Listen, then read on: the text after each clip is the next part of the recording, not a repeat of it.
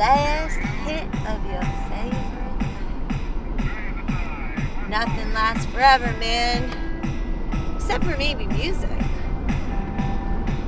The information within the walls and constructs of each note has long been sent from every great man who's ever composed to every jammer that's ever headbanged. You know there's something to the music.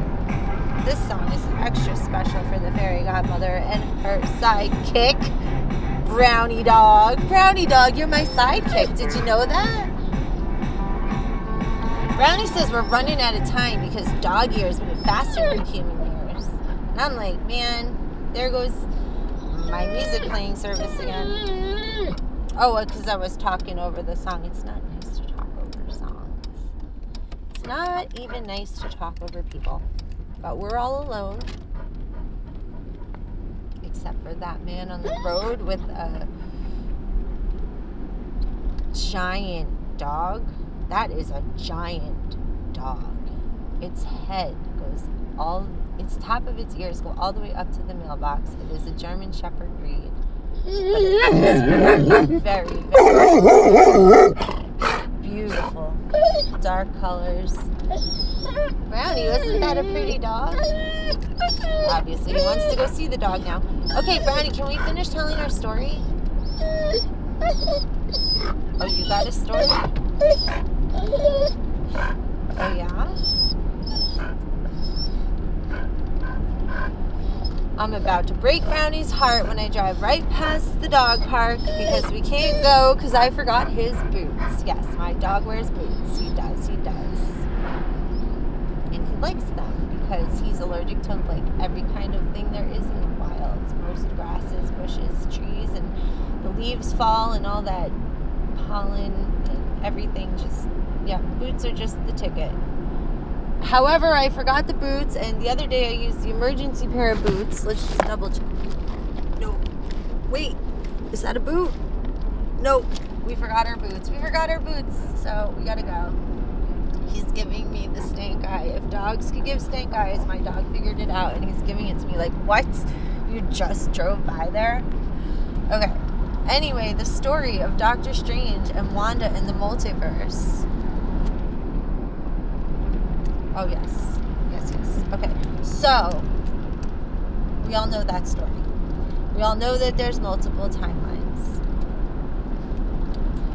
But some people call them multiverses. How did the multiverse start? And why did all of a sudden, a couple years ago, I picked up on that trend?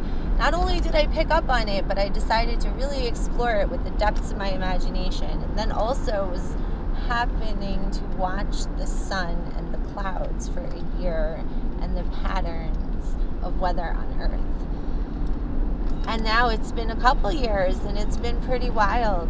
And it centered me to the Earth, to Mother Earth. And I'm very close with Mother Nature. And for the longest time, it just was always a coincidence. If I cried, it rained. And if I felt like I was going to cry, it felt like it was going to rain. And if I didn't cry, it didn't rain. Or like if I got really mad, it would be like crazy windy and rainy. It depends. But it was all in my head, so I thought. So I started studying the sun. And to see that it releases all of these energetic particles towards Earth at speeds that are amazing. And that's just what us humans with our technology can comprehend, with our generations of learning and teaching at the slow snail's pace it is verbally with institutions. Wow.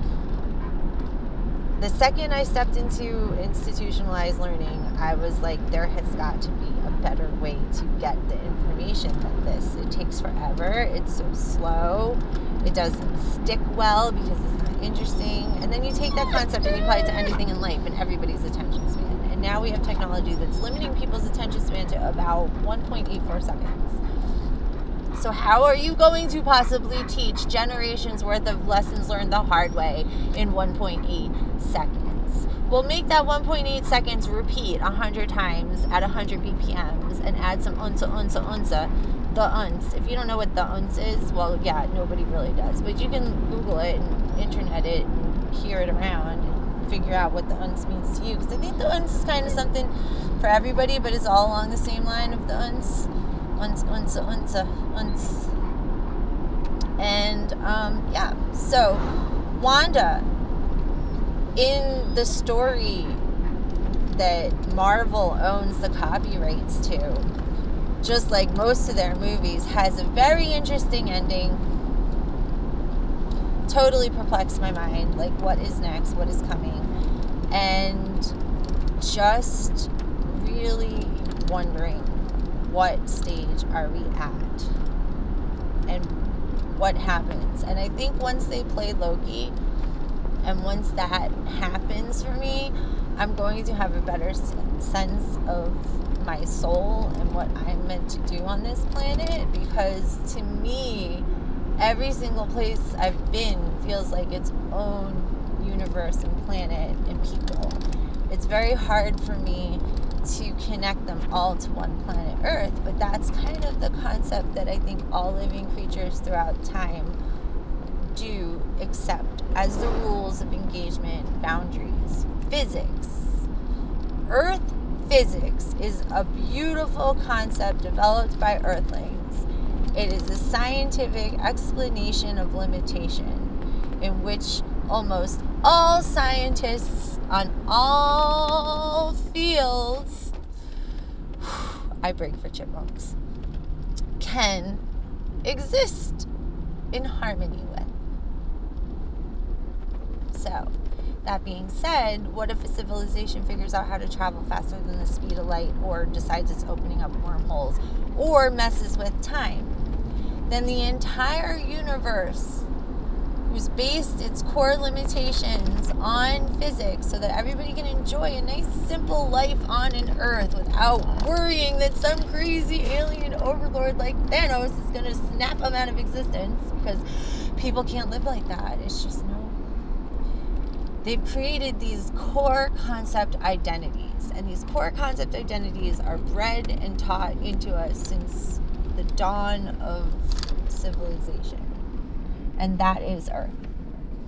That is, we all exist on Earth as one planet with one timeline. All of the past existed on this planet, and all of the future is unknown. And that is key. The future cannot be predetermined for a human mindset to function normally, because if you already know the outcome and the ending, it changes the way you act. Or does it? How could you ever prove such a thing? You cannot prove such a thing, because you cannot have two outcomes of the same sequence. You would have to have every single thing sequenced exactly the same twice, simultaneously, because every single other aspect and energy pulling on it is influential. So that is, my friend, how we have the subtle differences of the multiverse. I get it now. Okay. I am Groot. That's all people hear, Brownie. They don't hear the words that are coming out of your mouth as words. They just hear.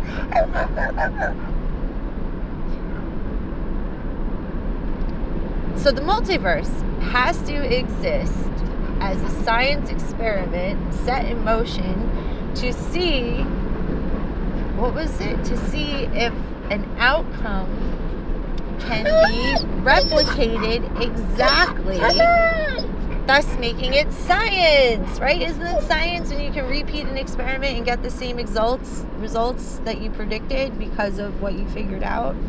Is that the gist of science on Earth? No, science is very, very, very scientific. It takes a long time. Understand and study, so let's not pretend we do.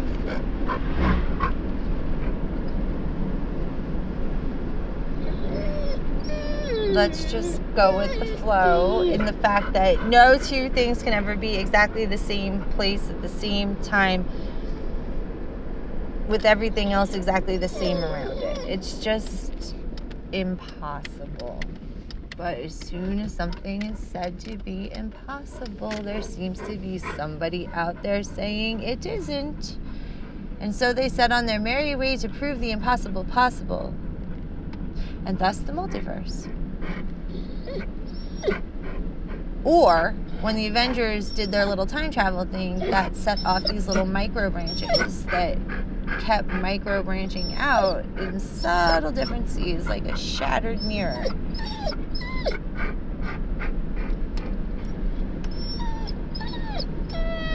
So they're all like slight reflections and refractions and echoes of the present happening simultaneously, thus creating choice. So you can see in your mind's eye, okay, if I turn left, all the streets that go down that road will be down that way if I go left right now. And if I go right, all the streets will be down there that are on the right, because I know from previous knowledge what is going to happen when I make a right or when I make a left. And then I can take my mind all the way down there without having to go down there. But am I actually down there? No, I'm just in my mind's view. So you're using the mirrors of reality to dictate your flow into how you're going to proceed. And you're constantly crossing multiverses. Shared multiverses. Oh, Brownie, they cannot understand me as it is, let alone with you whining.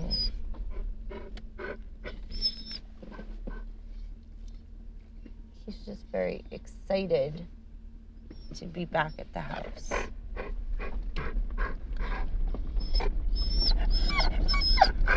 Yeah, so I imagine that me talking is sounding like that dog. But basically, I guess it was for me, so I can understand that the multiverse is in fact not only reality, not only real, and it will always exist, because as long as there are people making conscious choices, there is a slight multiverse around each one.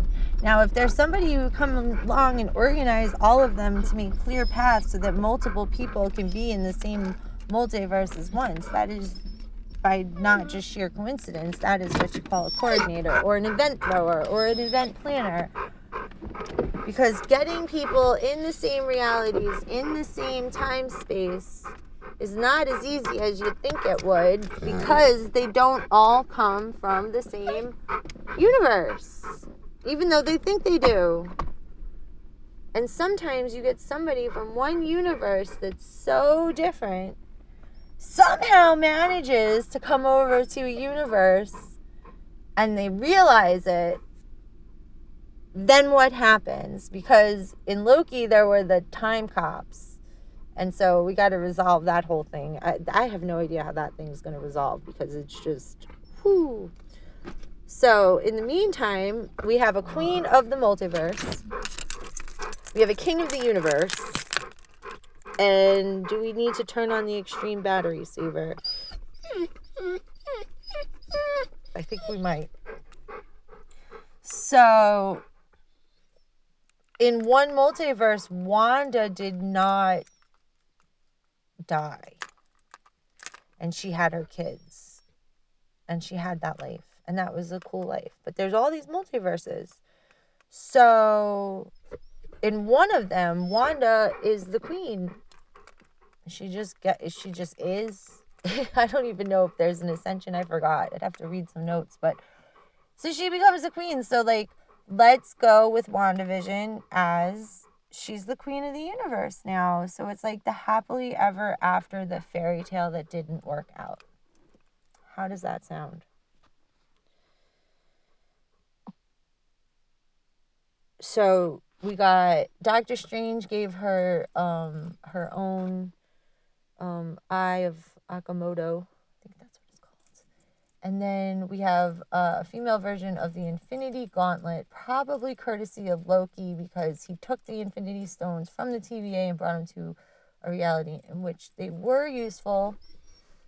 And then I probably got some sort of trinket from Star-Lord when him and Thor went and colonized other planets with the flower hammer, which I'm assuming is born from the flowers. Jump over. That Thor left for Jane as she went to Valhalla, and probably had an epic adventure in Valhalla. Who knows what happened to Jane? But somehow we get the flower hammer. Maybe Thor's hammer has a baby girl, and she's the flower hammer, and like the hammers are like actual spirited entities across the galaxy that are like watching the superheroes, like some normal people in like a video game, but they're just like spaceship captains. And so they know they're not playing a video game. They understand the depths of the type of cosmic science it would require. So anyway, eventually though, the multiverse,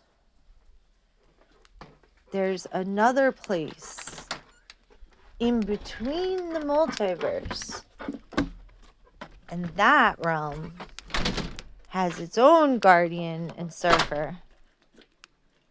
And then what happens when that guardian surfer gets popped out of the Beyonderverse and into the multiverse? A very interesting concept of what would happen to a cascading, spiraling, cracking multiverse that was guided solely by the non-entropic entity. If that were to suddenly stop shaping and forming and being a boundary, we would have more multiversal crossovers, which wouldn't be a bad concept as long as they all adhered to Earth physics and limitations. So how do you conform leaders and characters who are used to ruling above that, using powers and abilities and technology that is not available to them, and have them play nicely with the less knowledgeable subverses, the younger ones?